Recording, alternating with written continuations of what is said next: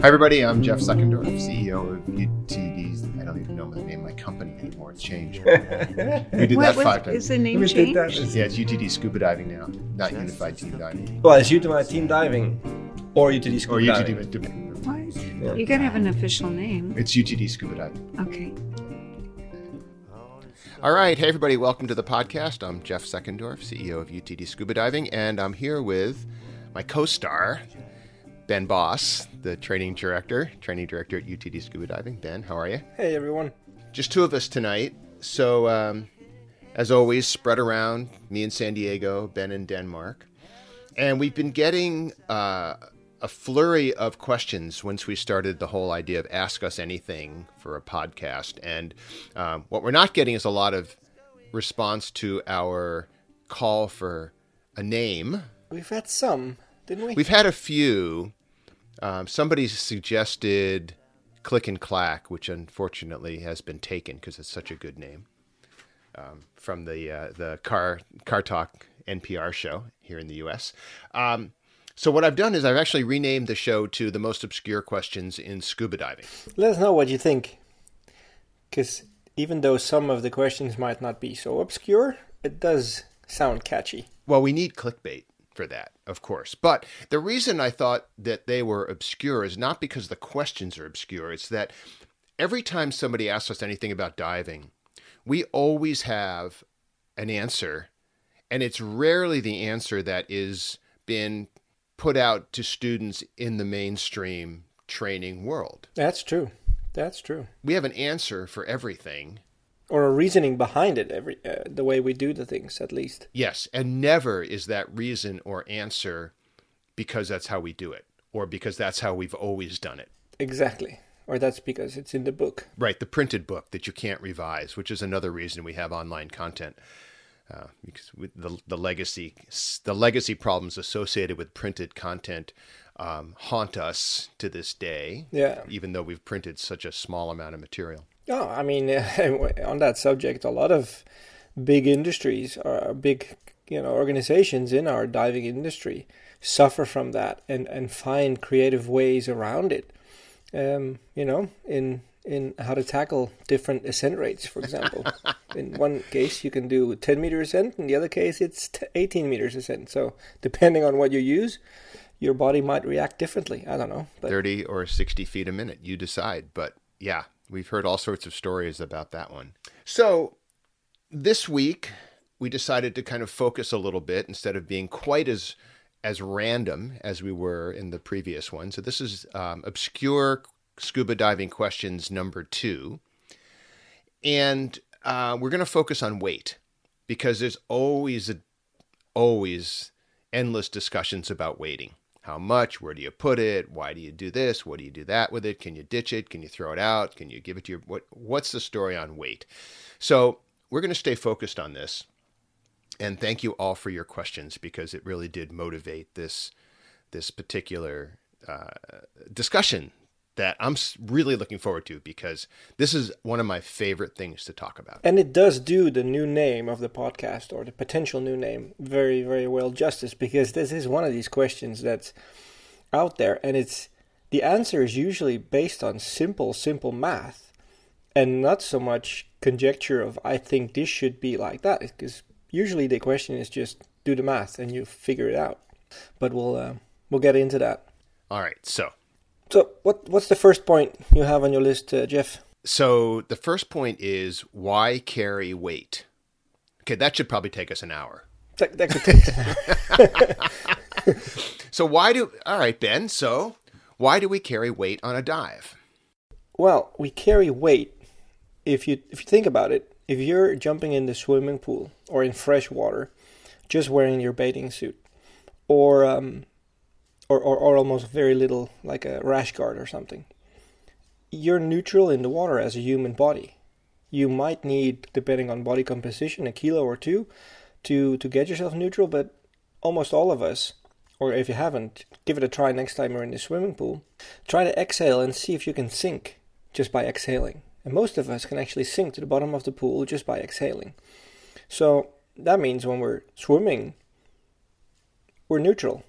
So we exhale, we sink. when we hold our breath, we float. So if we find the midpoint in our lungs, we can actually make ourselves perfectly neutral there. But then what happens? And you mentioned sometimes you need a little bit of weight to help you sink. Yeah. The reverse of that is also true, that some people are just naturally negative in the water, high density bodies, lots of muscle mass, low fat.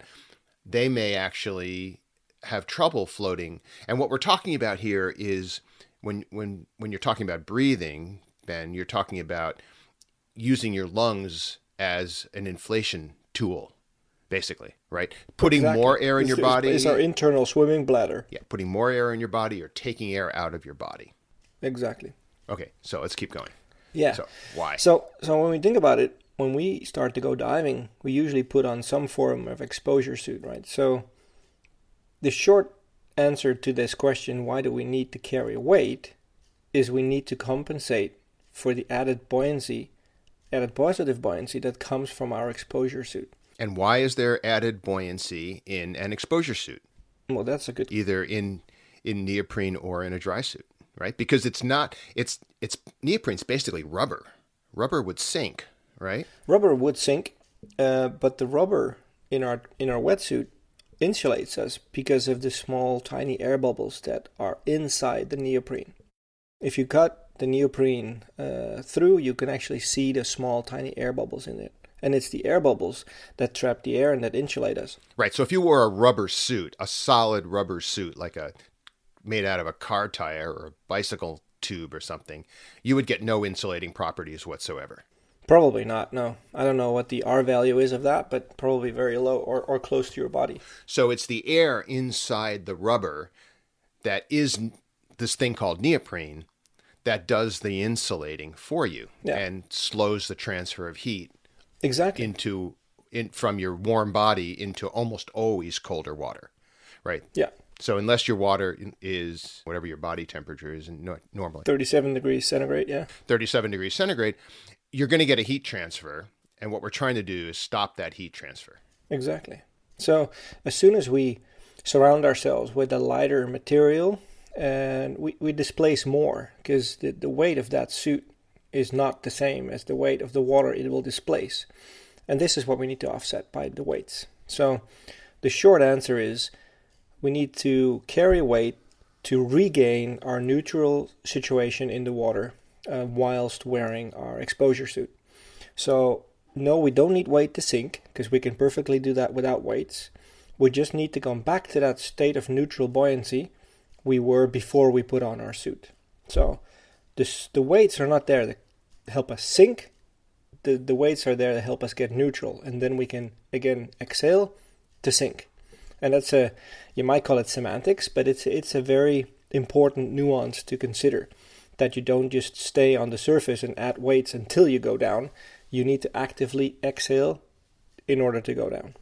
I don't think it's semantics at all, actually, because and just to go sideways for a second, the same exact thing that Ben just talked about in the neoprene being an insulating material because it's filled with air, so too is a dry suit. Exactly. The dry suit doesn't have insulating properties until you fill that cavity that's got this fleece or thinsulate or whatever on it with air, again, to slow the transfer of heat from your body to the colder water.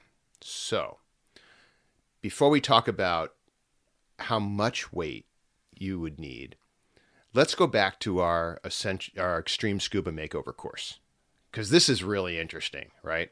Especially for certified divers who come into this course, who hear about it and hear us boast as a training agency that we can reduce your weight by sometimes up to 20 or 25% by just showing you how much you need. And also, while we're having this discussion, it's important to remember that in a wetsuit, the buoyancy created by the wetsuit is always a moving target. Because as you descend, those air bubbles in the neoprene get smaller and lose buoyancy. So we're going to get to that later. But what we do in the Extreme Scuba Makeover course is we start everybody in a bathing suit and a snorkel and a mask eventually. And the idea is to do exactly what Ben said at the beginning of this talk. Can you float with a full lung, descend with an empty lung and hold yourself neutral with some semblance of a half a lung full of air. Exactly. If you can't. And it takes practice. And it's so funny because it's so interesting to see how few divers actually practice that breathing technique without a mask, without a regulator, without anything on their body, just sticking your nose in the water and exhaling, and how relaxed they become when they've gone through this tiny little, I usually call it brainwashing stage, because it's I mean, for a lot of experienced divers, the mammalian diving reflex is still very active and it's still there, and basically what that means, right? Is they just hold your breath. I mean, if you ever seen a small infant, a toddler, placed in like these baby swimming programs, as soon as you submerge their face underwater, by instinct, and this is the mammalian diving reflex, they hold their breath, they close off their airways and open the eyes, and as a response of our bodies to that, our pulse goes down and our stress level goes a little bit down as well, funnily enough, even though a lot of people feel it's stressful to be underwater.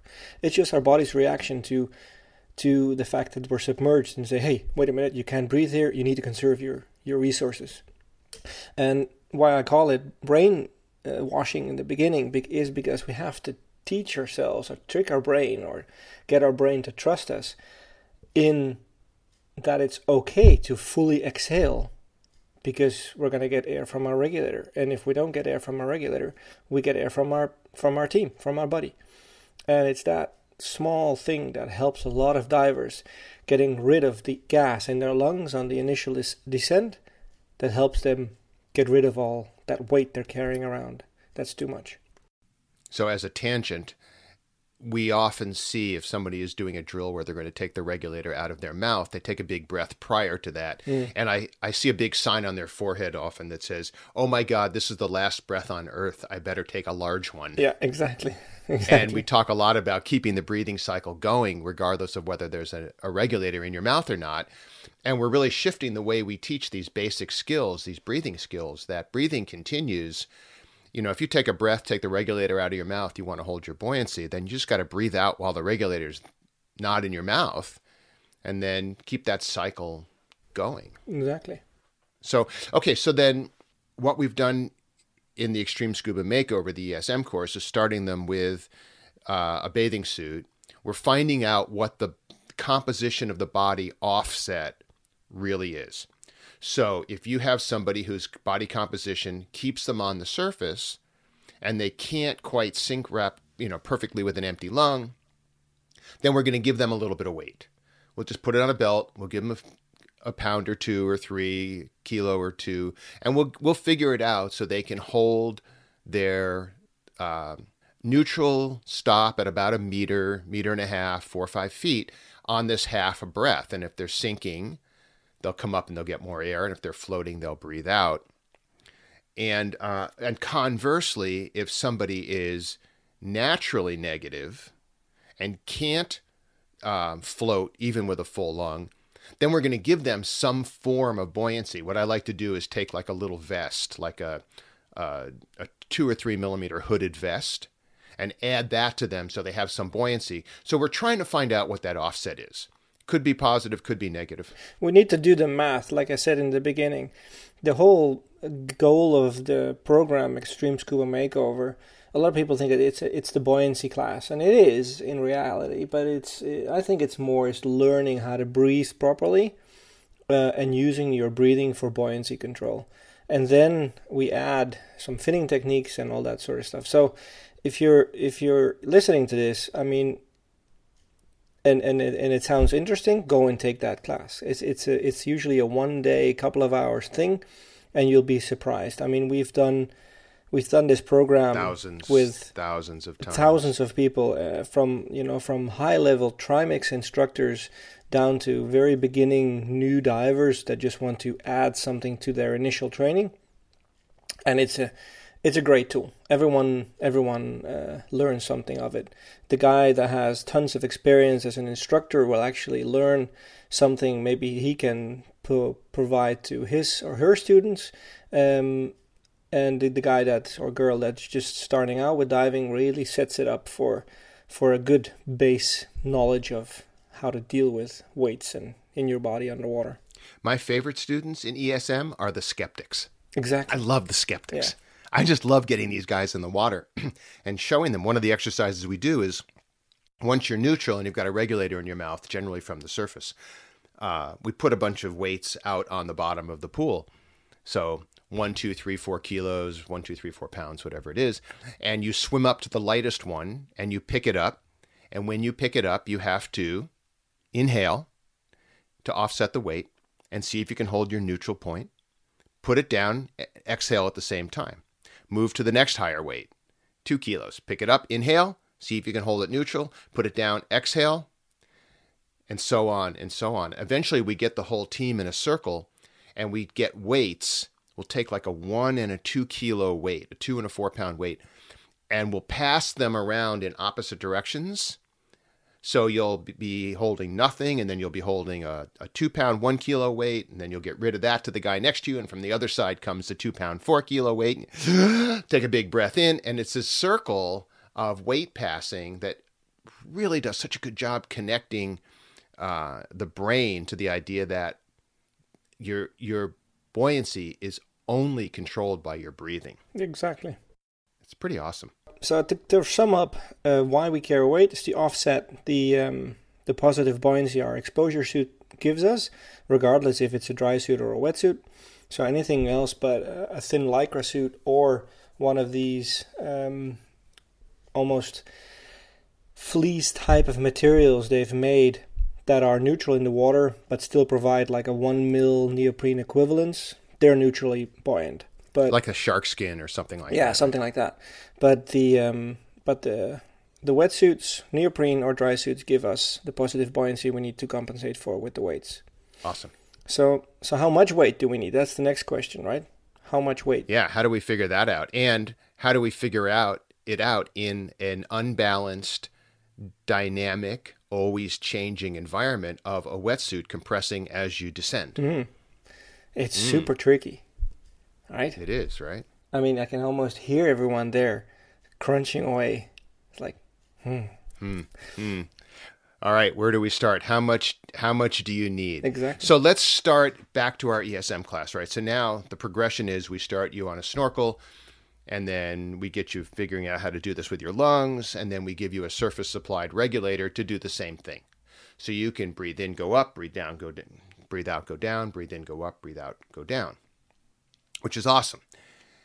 So then we have to start adding the gear that we take with you, and that includes some negative and some positive stuff, right? So we put on, if you're in a backplate and wing, you might have a flashlight or a canister light. That's a little negative. And then the other gear that you take could be neutral. Fins could be neutral or negative or positive.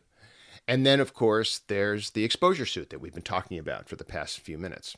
So you put on your wetsuit, you go down to the pool, 6 feet, 2 meters.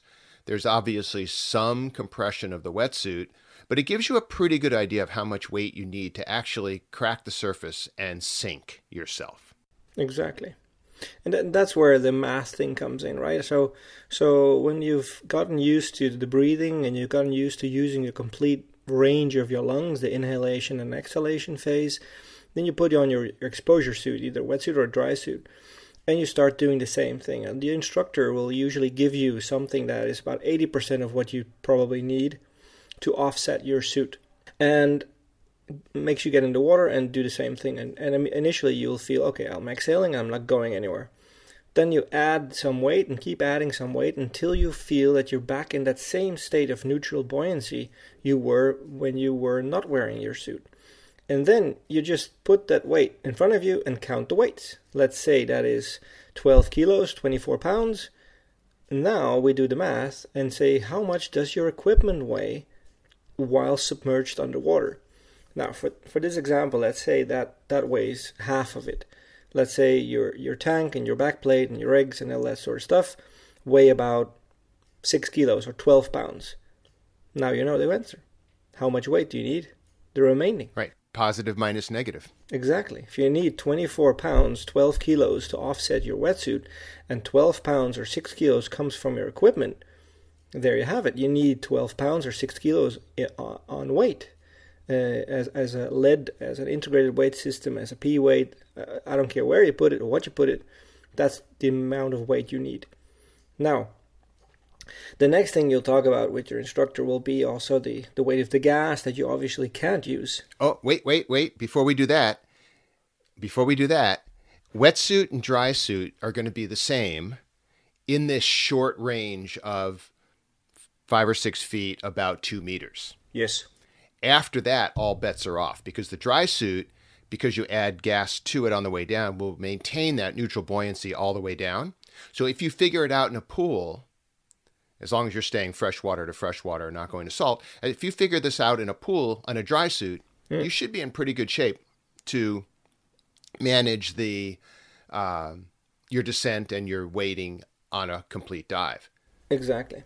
Wetsuit has other issues, but exactly, the wetsuit compresses. The wetsuit compresses, the whole thing changes. We have to put that someplace. We'll talk about that in a minute. But what's interesting is what you were just about to say was conspicuously absent from your list of positive and negative gear that you take on the dive is the gas. The gas, the weight of the gas. And this is something not a lot of people consider, but it's super important. You cannot include the weight of the gas in your negative weight of your gear. And why? Yeah. It seems so simple. Why is that? Well, I don't know about you, but I kind of use that gas during the dive. I like to use that gas during a dive. Yeah. And what happens at the end of the dive?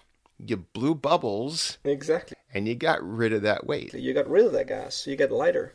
So in an aluminum 80, that gas weighs about 5 pounds, just under 2 kilograms? Yeah, around 2 kilograms. It's compressed gas, when it's been through a compressor that's removed all the moisture out, weighs roughly 1 kilo per 1,000 liters. In cubic feet, 40. Yeah, about 40 cubic feet is about 1 kilo, or that's 2 pounds. Roughly. Yeah, and this is scuba math, right? None of this is. It's rough, but we'll it's kind of it's semi-accurate. I mean, up until about 200 bar or 3,500 psi, air can be compressed linear. If you go above that, the curve kind of drops, so also the weight kind of drops. So you can't really calculate with that. But up to 200 bar or 3,500 psi, it's more or less what we can calculate with. But what we're trying to achieve with this. The whole thing is not so much to give you the exact number of weight you need or not need or dumpable or whatever. It is the feeling you get when you're neutrally buoyant and correctly weighted. And that feeling is always going to be the same, regardless of where you are and what you're diving with. Because you might find that you need this 6 pounds or 12 pounds or whatever it ends up being in the swimming pool, which is semi-fresh water. Some swimming pools have salty water. You might not be wearing your full undergarments, and all these factors play in how much weight you need. But the feeling of being neutrally buoyant, that's what you have to figure out, and that's what you have to feel for, so that next time you get into the water, you can actually decide if it feels the same way, and if you feel it, you're overweighted or underweighted. And that's the whole thing. So if we take the gas out of the picture in terms of including it in the weight of the gear, either positive or negative, the next question that has come up every time we talk about weighting is, when and what do you need to dump weight for? Exactly. Right? I mean, we have heard, not that we actually recommend this, but we have heard in an emergency, you just dump your weights. Take off the belt, leave it on the bottom. I used to think it was cheap. Kind of expensive. It is kind of expensive, yeah. You leave it on the bottom and you go to the surface. So what is wrong with that picture? Well, I mean, it used to be taught, or maybe it still is taught, I don't know, that one option you have when your team is not available or too far away or whatever, and you're not that deep, you can ditch your weights and just let yourself go to the surface. In reality, when we think about going a step back, why do we need weights? We need weights to offset our suits positive buoyancy. Just keep All us right. neutral. It's important. To We're keep us trying to neutral. stay That's neutral. So then, if we can't use the weight of the gas to achieve that neutral buoyancy, that means that if we're correctly weighted in the beginning of the dive, we will actually be overweighted by the weight of the gas. Because if we can't use that weight, we need to add it to our perfectly neutral state. And this is where the wing comes in, but that may be a topic for another podcast. Why do we carry a BCD, and what does the acronym BCD stand for? Instead of, it's not buoyancy controlling device. That much I can tell Exactly. you. Yeah, we know that. We'll see. So when we look at the weight of the gas, if we can't use it to help us get down in the beginning of the dive, we just inflate that extra gas in the wing at the beginning of the dive. Now, in what scenario will it be feasible, or will it be a smart idea to ditch some weights? And let's stop for a second, because now we're talking about having about 5 or 6 pounds, 2 kilos of gas in a single aluminum 80. That's the offset that we're trying to create with the BCD. Yeah. Right. So we're not trying to put a ton of gas in there. We're only trying to add to the BCD the exact weight of the gas. So if you're in a single tank and you've got a BC that holds, I don't know, 30 pounds of lift, 15 kilos, it should be empty plus the weight of the gas. Exactly. Just add the weight of the gas in a neutral state. So that's going to have just a little tiny psh. Yeah. It's not very much. It's like a sixth of your 30-pound, Exactly. 15-liter wing if you're just going to offset the weight of the gas. So when you think about it, the only scenario in which you would actually ditch weight is when you lose the capability of your wing or BC of holding gas. So if that ruptures or breaks, or you pull the hose off or whatever, and it doesn't hold any gas anymore, you're actually the 2 kilos or gas weight, if you correctly weight it, overweight. And then if you have ditchable weights that makes up for the same amount of gas you're carrying in your tanks at the beginning of the dive, you can get back in a neutral state of buoyancy by ditching the weight of the gas. And this is where probably a lot of you think, aha, wait a minute, that I've never heard about. But think about it. Stepping back to the beginning, we're neutral in our bathing suit, we're positive in our suit, then we get back to being neutral when we do the math, and now we add weights, then we're back to being negative. All right, now when the wing fails, I'm negative by the weight of the gas, and if I can then ditch the weight of the gas by, I don't know, having a pouch on the side or a weight belt that's well distributed, then I can get back to being neutrally buoyant and just exit my dive in a comfortable scenario. And the key to this whole thing is that you can hold the shallow stops. That's what we're looking for. Exactly. Coming back to that, answering the question, that ditching the weight is a solution when you're out of gas, it makes no sense. I mean, it's based on this panicky feeling that you need to get to the surface, and obviously the surface holds a lot of air and you can breathe it, but I think it's personally I think it's a wrong way of pointing your mind at that by ditching the weight and shooting up to the surface you can solve a situation. I think the situation or the solutions we have for our problems that might exist underwater need to be able to be found underwater by your team. So I always say to my students, don't go finding 8 different ways of solving an out of gas situation. Just find one and practice it 8 times instead of having 8 ones that you practice once. Because trust me, just take one, pick one, stick with it, train it, and use it. Because that's the one that works. I've heard an interview on a television show once with Bruce Lee, this martial arts dude. Yeah, everybody knows Bruce Lee. I guess everyone knows Bruce Lee, right? It's like Coca-Cola. Everyone knows Bruce Lee. And he said, I'm not afraid of my opponent that knows 1,000 kicks and practice them once. I'm afraid of my opponent that knows 1 kick and practiced it 1,000 times. And that's kind of funny because it really links back to this whole thing of training for emergency scenarios in a simple and controlled manner that's just consistent all the way through. That makes for a much stronger foundation. So the weight we carry links to the fact that we need to deal with emergencies underwater, but don't go in thinking that shooting yourself up to the surface solves anything in a good manner. You might get to solve one problem, but you might create 2 or 3 more. So let's just talk about wetsuits for one moment again. So imagine you're in a 7mm wetsuit and you're deep, you're at 100 feet. 30 meters. 30 meters. And you have seen the results of pressure on that wetsuit as you descend. And the wetsuit starts to compress. The little tiny air bubbles in the neoprene start to compress. It never feels like it's 1-to-1, like the same way we have regular gas compression. So, at 4 atmospheres, I don't know if it's a quarter of the weight or what it is, or 1/8 or 16th. But the point is, we lose buoyancy in that wetsuit.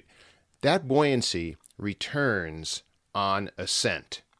And if you're set up neutral at 10 feet, 3 meters, you could very well be in a 7mm wetsuit, 12 or 15, 4 or 5 kilos overweighted at 30 meters, 100 feet.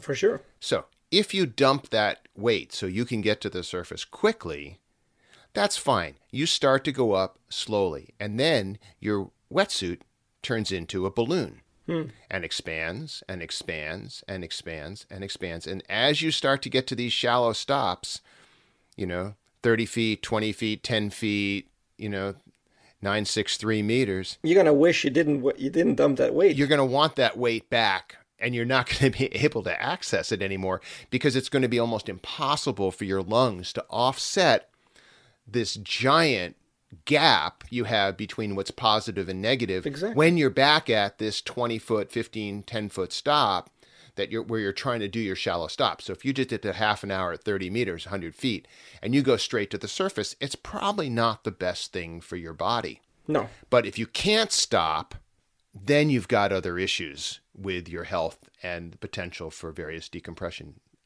problems. So that's what we're looking at when we start to talk about ditching the weight beyond the weight of the gas, is that it eliminates your ability to hold your shallow stops when your wetsuit expands. Regains its buoyancy, yeah. Regains its buoyancy, exactly, on the way up. Dry suit, not so much. It's almost like secondary buoyancy because you can actually hold that on the way up, on the way up, on the way up. Exactly. So, and at least I don't think it's feasible to take a syringe with you and start injecting your neoprene wetsuit with air on your way down. No. I don't think that works. It's called a dry suit. Yeah. So on a wetsuit alone, it's the wetsuit's compression that puts you in this negative state. That's a bad thing. And this is what we call an unbalanced rig. So we've done some videos on our YouTube channel also regarding this, but it basically means be careful diving a thick wetsuit too deep a water. So it's super easy. Think about it. When you need a thick wetsuit, the water is cold. When you take that thick wetsuit down deep, it's going to compress and it's going to not insulate you very well, and you're going to be cold. So guess what? You need a dry suit. Exactly. And we did a whole podcast on this, right? Going from 3mm to dry suit and skipping 5 and 7. Oh, yeah. That was, I think, in the first episode of the most obscure questions in scuba diving. So you can go grab that and take a listen. So, all right, let's move on from this because I think we beat this up pretty well, and I want to come back to it when we start talking about shallow stops. But here's another question that came in. If you're wearing a backplate system that has a crotch strap, this person asks, should the weight belt be over or under the crotch strap? Very, very good question. Obscure, but common. I mean, we get this all the time. Do you put the weight belt on and then capture that weight belt by the crotch strap so it makes it almost impossible to ditch? Or do you put it on last so if you do want to ditch it, you can get rid of it? If it's under the crotch strap, you tend not to lose it if it comes apart. If it's over the crotch strap, you could say goodbye to that by accident. It's one thing, right? Well, my thought is It depends on what your complete system setup is. So if you're diving in the situation like described before, you're diving a balanced rig, meaning you've thought about your wetsuit that is not too thick in regards to the depth you're diving at. So let's say that's correct. Let's say you're diving in a, I don't know, 3 mil wetsuit and you're doing a Red Sea dive on a reef to about 15 meters or 12 meters. What's that in feet? 40 feet. 20 feet, 25 feet. 12 meters, 40 feet. No, a little bit more. Yeah, something like that. 21, 25 feet, something like that. You'll get it. You eventually will get you Imperial. It's crazy. I mean, so when you think about you're correctly set up, and you have actually distributed your weight so that you're gonna carry ditchable weight that matches the weight of the gas, and that happens to be on your weight belt. That's your ditchable system. And that, let's say you're diving a single tank, and that's about 2-3 kilos. And you have a weight belt that's 2 or 3 kilos. Yes, by all means, put that weight belt on the outside so you can easily ditch it. On the other hand, there are other systems out there that might be preferable when you talk about ditchable weight. You can get these pockets that go on your harness or other systems out there that allow you to ditch your weight. In general, I find it a hassle to put the weight belt on the outside of the harness, because think about the waist strap of the harness ties into your back plate right at the same spot that the weight belt should be. So when you take the weight belt and put it on the outside of your harness, you usually find that the weight belt sits on the lower part of your back or the top part of your buttocks and has a tendency to slide down. So on the other hand, putting your weight belt on first, you might be able to get it underneath your back plate. And if you distribute the weight blocks properly, then the weight blocks will sit on your sides and your back plate will not push them into your lower back. So I would always suggest put your weight belt on first and then put your wing or back plate on with your crotch strap over it and figure out to put ditchable weight somewhere else so you don't have to deal with that weight belt. Yeah, I think that's a good way to do it. And, so one of the things that happens to me as a diver is I never seem to be in the same water twice in a row, ever. So I'm in a pool in a 3 millimeter suit, or I'm in a pool in a 4 millimeter suit, or I'm in a dry suit in warm water where I'm wearing light undergarments, or we dove this weekend and it wasn't that cold. It was about 60, which is, what's that, about, 10 or 12, something like that. And yeah, 12. 12, but it was an hour and a half dive. So, I have a lot of undergarments on for a dive that actually normal dive, 40-minute dive in that water I wouldn't need. Everything's always different. And I want as little junk on my body as possible. So I don't actually ever take a belt. I never take a belt. I have this Z system from the old UTD system, and it's got 4 pockets on it. 2 right around my kidneys and another 2 on the shoulder straps. And I can distribute that weight wherever I need it. And the shoulder pockets are very, very easy to access. I can just reach back, open the pocket, pull weight out of there if I need to. And I'm never going to ditch more than the weight of the gas. So even if I have double 80s, right, the most I'm ever going to ditch if the wing fails right at the beginning of the dive is going to be 2 5 or 6 pound, 2 kilo weights. And I'm just going to pull those out of the top pockets, because if I'm carrying that much gas, I'm probably going to have weight on the top and I can reach it, and goodbye weight. And the whole thing's super, super easy. And that's it. That is if you're driving a wetsuit on top of that. Because if you're driving in a dry suit, you'd never come in the situation where you need to ditch the gas or ditch the weight. You just put more gas in the dry suit. Exactly. That's why we use a dry suit as a backup redundant buoyancy compensator. So that covers that. Where to put the weight belt. I would say go always under the crotch strap and make sure the weight belt is not too heavy. And if you're diving in a wetsuit, make sure you get the ditchable weights from somewhere else. Or on the belt. I mean, you could, if you're weaving in hard weights, you could put 2 pockets on the belt. Because again, you're always going to want to change your weights. And for years I would write down the temperature of the water, the exposure suit I was wearing and how much weight I had and where it was distributed. Because, I'm in, like I said earlier, I'm in like 10 different situations all the time. We're going to the East Coast to dive in a couple of weeks to do some training. We're going to be in a pool. We're going to be in a quarry, shallow where it's warm. We're going to be in a quarry deep where it's cold. All these different scenarios have different exposure systems, and all those different exposure systems require different amounts of weight. However, the amount of gas I need to ditch never changes. In singles, it's 6 pounds, 3 kilos. In doubles, it's 12 pounds, 6 kilos. Exactly. That never, ever changes. And here's another little tidbit. If you're carrying, somebody asked me this once, and it was a brilliant question. Does that amount of ditchable weight change if you're carrying Deco bottles? Very good question. Very good question. And the answer is no, it doesn't. Never becomes more than 6 kilos, 12 pounds with doubles. And why is that? Unless you hard bolt that Deco bottle to you, it's kind of hard. It's not my answer. Isn't it? No. My answer is that if I'm carrying a Deco bottle, there's a 99% chance that my back gas tanks, either side or back, do not have air or nitrox in them. They have Trimix.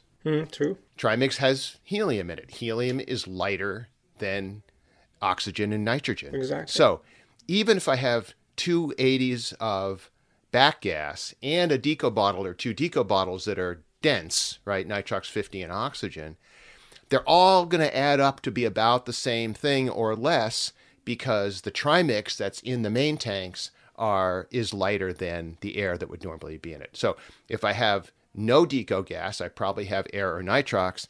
If I have Deco gas, I probably have Trimix, which is lighter than air or nitrox, and puts that whole weight system kind of in the same range. That's my answer. Is that obscure? No, that's an answer I don't think a lot of people think about, but it's a very realistic scenario. And it's also funny because when we do side mount diving with Trimix blends with people that are new to Trimix diving, by habit they put the weight, or they put the tanks on the top clip, and they get in the water, and in 5 minutes the tanks are floating up like bunny ears behind them.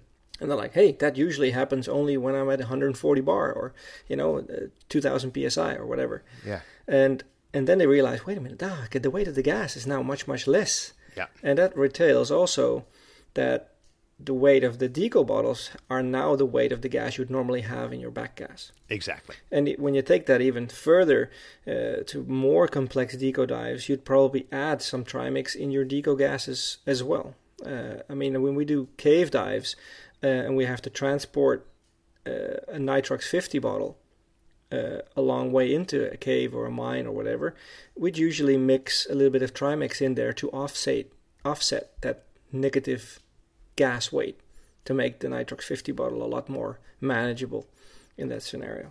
So you can play around with these things, and it all boils down to we're lazy bastards, right? We don't want to carry all that weight. That's about where it boils down to. Yeah. So the bottom line, I think, is you're rarely going to have more than 6 pounds, 3 kilos of ditchable weight in singles, and you're rarely going to have more than 6 kilos, 12 pounds in any other possible configuration. So it's not a ton of weight. Exactly. I think that's what we're saying. So, all right, we got a couple more of these questions that are kind of interesting. So the next one is, we talked about what weight system to use, right? We don't care as long as you can get rid of the weight of the gas. My preference is never to have a belt. At least not a heavy belt. The reason I like the system that I'm using now is because I can distribute weight wherever I want it, right? Basically at the level where a belt would be in the kidney pockets, or up on my shoulders where I tend to need it in a dry suit where I want negative fins because I want to add the weight to that. So that's part of my gear. I'm hopefully not going to lose those. So that's part of the negative part of my gear. And if I had neutral fins in a dry suit, then I'm going to have to take that difference and I'm going to still have to put it somewhere. So neutral or negative fins, that was one question. Again, I think it's all part of your weighting system and the weight distribution. Yeah, and a body composition as well. I mean, usually as a rule of thumb, we use the negative rubber compound fins when we're diving in a dry suit. And we use the neutral fins when we're diving in a thin wetsuit, because there the rubber fins all the way at your feet are usually too heavy and tend to put you in a situation where you got to keep actively, making figures of 8 to keep your feet up from sinking. But I know some divers that dive neutral fins in a dry suit, and it's perfectly fine for them. So try. I mean, there's no strict rule for anything. As long as it works for you, use it. And the same thing goes with the gaiters. Gaiters or no gaiters. And gaiters are just these pieces of basically cloth that Velcro to your calf. Yeah. To keep the suit from over compressing around your legs. Over expanding around your legs, you mean? Over expanding, yeah. Yeah. So usually it's found that smaller people with a dry suit, there's just a limit to how tight the manufacturers can make the legs on the dry suit. And only very high-end manufacturers actually taper the boot where it goes onto the leg to match the diameter of your calf. So the smallest boot may still make the leg too big. Exactly. The part where your feet goes through above your ankle on the boot is usually the same diameter. But then the shoe size of the boot changes. And only the higher end, like I said, the higher end manufacturers, they actually take that into account. Either modify the boot so it becomes smaller, or do something else. But sometimes it's just too big and it makes the leg part too big for smaller people. I've had dry suits as well where, and I'm not very tall. I'm 1.73 meters. How much is that? 5'10"-ish. 5'10". And sometimes it's too big, and a gaiter keeps that extra air pocket manageable. So if it works, it works. Yeah, I've never used them. I used fin keepers for a little while in a dry suit that had very, very light boots. Yeah. And that seemed to help, I guess, a little bit. But then, when I didn't have it with me one day, maybe I kind of didn't notice the difference. So I think a lot of it is kind of mental, too. It's a lot of habit thing as well, yeah. We've always said never let your gear dive you, that you dive your gear. And so, you manage the distribution of the weights north-south on your body. You manage how the air is moving around the dry suit. You manage all this stuff. And then you dive it. And diving is not a static, you're not in some free fall position and you don't move. The water's moving, the air is moving, everything's moving. So you're always adjusting, always making these small changes, and dive your gear. Exactly. And don't be afraid to experiment. I mean, if you, like you mentioned before, Jeff, you change your configuration and you change the weight. A lot of divers I know, they don't change anything regardless. They have the same configuration, same weight belt if they're diving fresh or salty or brackish or anything else, and it just makes for a hassle. It looks like it's an easy fix because I don't have to change anything, but in reality you're just setting yourself up for a whole bunch of nightmares because either you're too heavy or you're perfect and then you're too light. And it's just try and play around with it and see how easy it is for you to change systems around. And if you do dive in a couple of different scenarios regularly, invest in something that makes it easier for you to switch around between these things.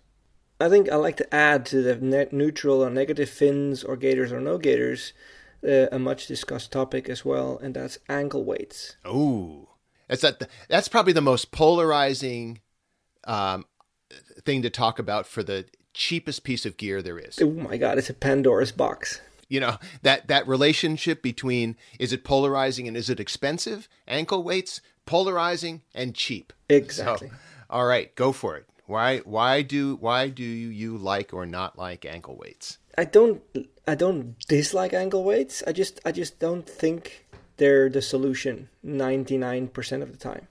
The weight of an ankle weight, even the lightest ones I can find, are 0.5 kilo each. 1 pound. 1 pound, yeah. So that means you're putting a kilo all the way at the furthest point south of your body. And that's usually too much.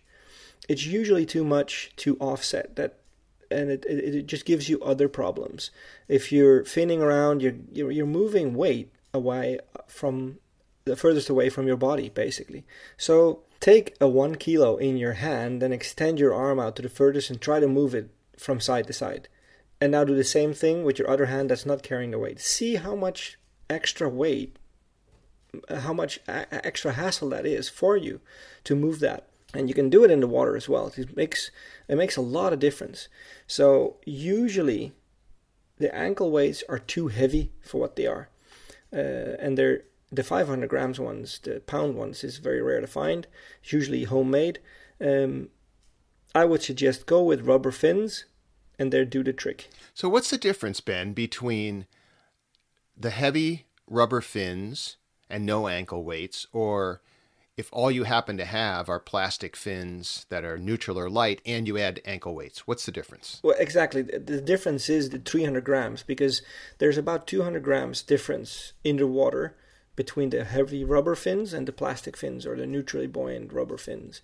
So going away from that and making it 500 kilos or 500 grams is just too big of a shift, and it's usually at the furthest away from the center point of gravity of your body, the more nuanced those changes have to be, because the harder they will be to control. I mean, usually it's a very black and white. Ankle weights don't do it, and it's usually there where we end up. But I've dived with some handicapped divers that are paraplegic, for example, that have no movement in their legs. To stop their legs from floating up, we've put ankle weights on them to keep them down and be more manageable for them. But that's a scenario where they can't use weights. I know a diver in my local area who has one wooden leg and one functioning leg, and he does a similar thing where he uses some weights here and there to offset for that difference in weight. So there are situations where it needs to be used, but in general, ankle weights are too heavy and give you more hassle than they solve. A combination of the right fins and finning techniques is usually the key. And technique is the key. Finning technique, diving technique. Dive the gear. Don't let the gear dive you. So we have one more question here, and we've answered it a lot, but I think we can just get down to it now. It's what weight system do we use? So I want to know what you use. I've sort of talked about what I have, but what do you use for weighting systems? Well, if I dive a side mount system, there are small pouches with soft weights in there. And I always dive a dry suit. I mean, unless I'm diving in water that's over 30 degrees centigrade. What's that? 90. 90? Yeah. I'm in a dry suit. And it's just because I like it. It's just because I feel more comfortable in a dry suit. I hang in it and I feel much more at ease. It's like being in a hammock instead of laying on a beach ball for my taste. So I feel it's more comfortable for me. So I use pouches on a system. If I dive a single tank, I have a combination. There's 2 pouches on my tank straps, my tank bands, that carry about 2 kilos each on a steel tank with a steel backplate. And then in the wintertime, when I have more undergarments on my dry suit, I add a 4 kilo, 8-pound weight belt to that. In my twin set and a rebreather, I just use a V weight. That's actually called a tail weight because it's all the way down at the lowest part of the back plate with 2 kilos in it. So it's a different system almost for each. And rebreathers are going to always be different because of where the counter lungs are, what the container looks like, where the soft-align, the absorbent, the sorb is placed. There's so many variables inside that it's really hard to compare how you place the weights on a rebreather system to how you place them on open circuit.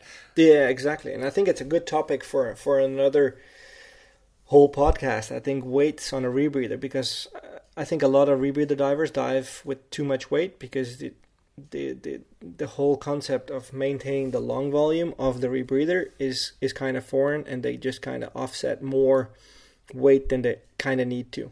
I think almost everybody in the water dives with more weight than they need. Almost. Right? I mean, I was in this weekend and it was not that cold. I had normal undergarments and, I missed by like 1 kilo, 2 pounds. I could tell it was, just in that I could tell at the end of the dive, I was squeezing a little bit too much gas out of my dry suit. And I thought, I probably, this undergarment, this age, and, it's all dynamic, right? Some of these undergarments I've had forever and they're fleece and it used to be thicker.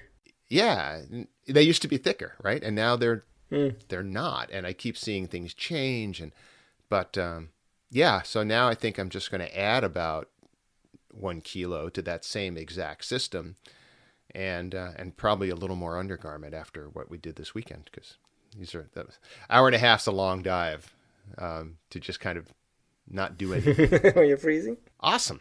Well, that I hope was interesting. It was fascinating to me. It's a topic I love to talk about. I love the way we invented the Extreme Scuba Makeover course. I love that we talk about all this kind of stuff about the nuances of weight, which ostensibly in an open water class, you can learn this in 3 minutes, right? Okay, we're going to throw you in the water. What's the deal? Hold your breath, carry the weight, eyes float, whatever that craziness is that doesn't involve actual testing.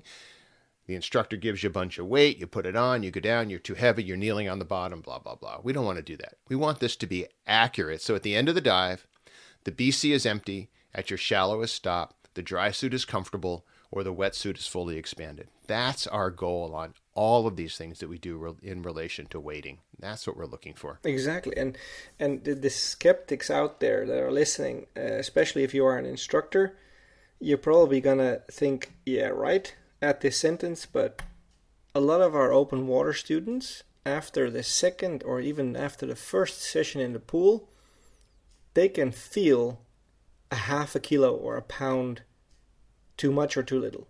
They know that feeling. And if you're there thinking, come on, these guys are so full of it. Well, sign up for one of our IDCs and you'll be amazed. I mean... Or call us. Just call us. Or right? give us a call. We're so accessible. Put us to the test. I mean, and put it out there. Trust me. You'll be amazed how easy it is to learn these things when you just go about it from the right end.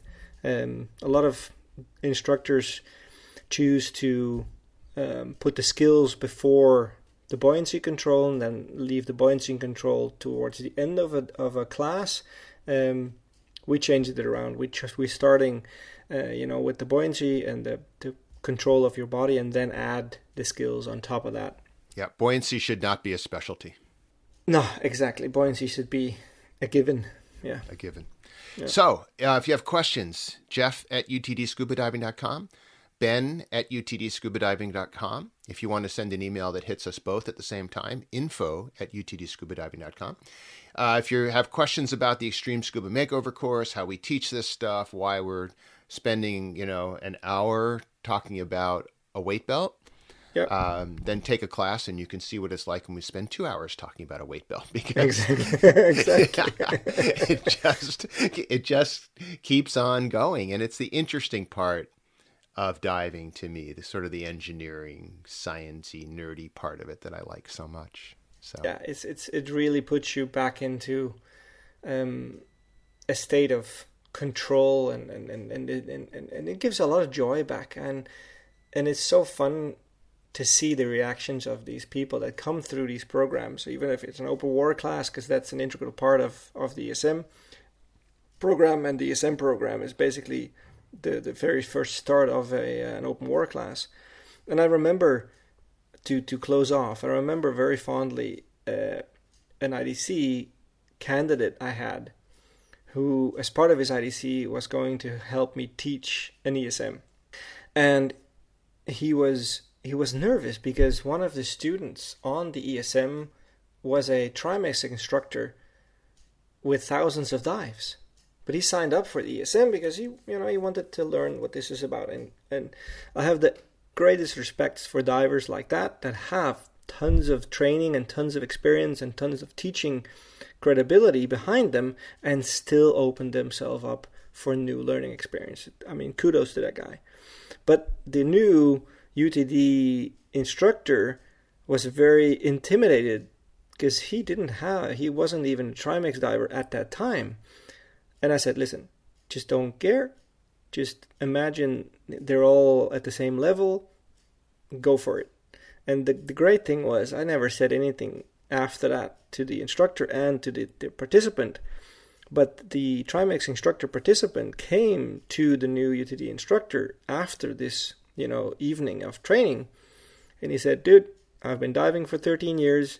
I have thousands of dives. You just taught me how to dive. And this guy, he just grew to the ceiling, and it's true, and it sounds like a very corny story, but it's all true. It's kind of why we do this, right? We have these stories. And it's kind of why we do it.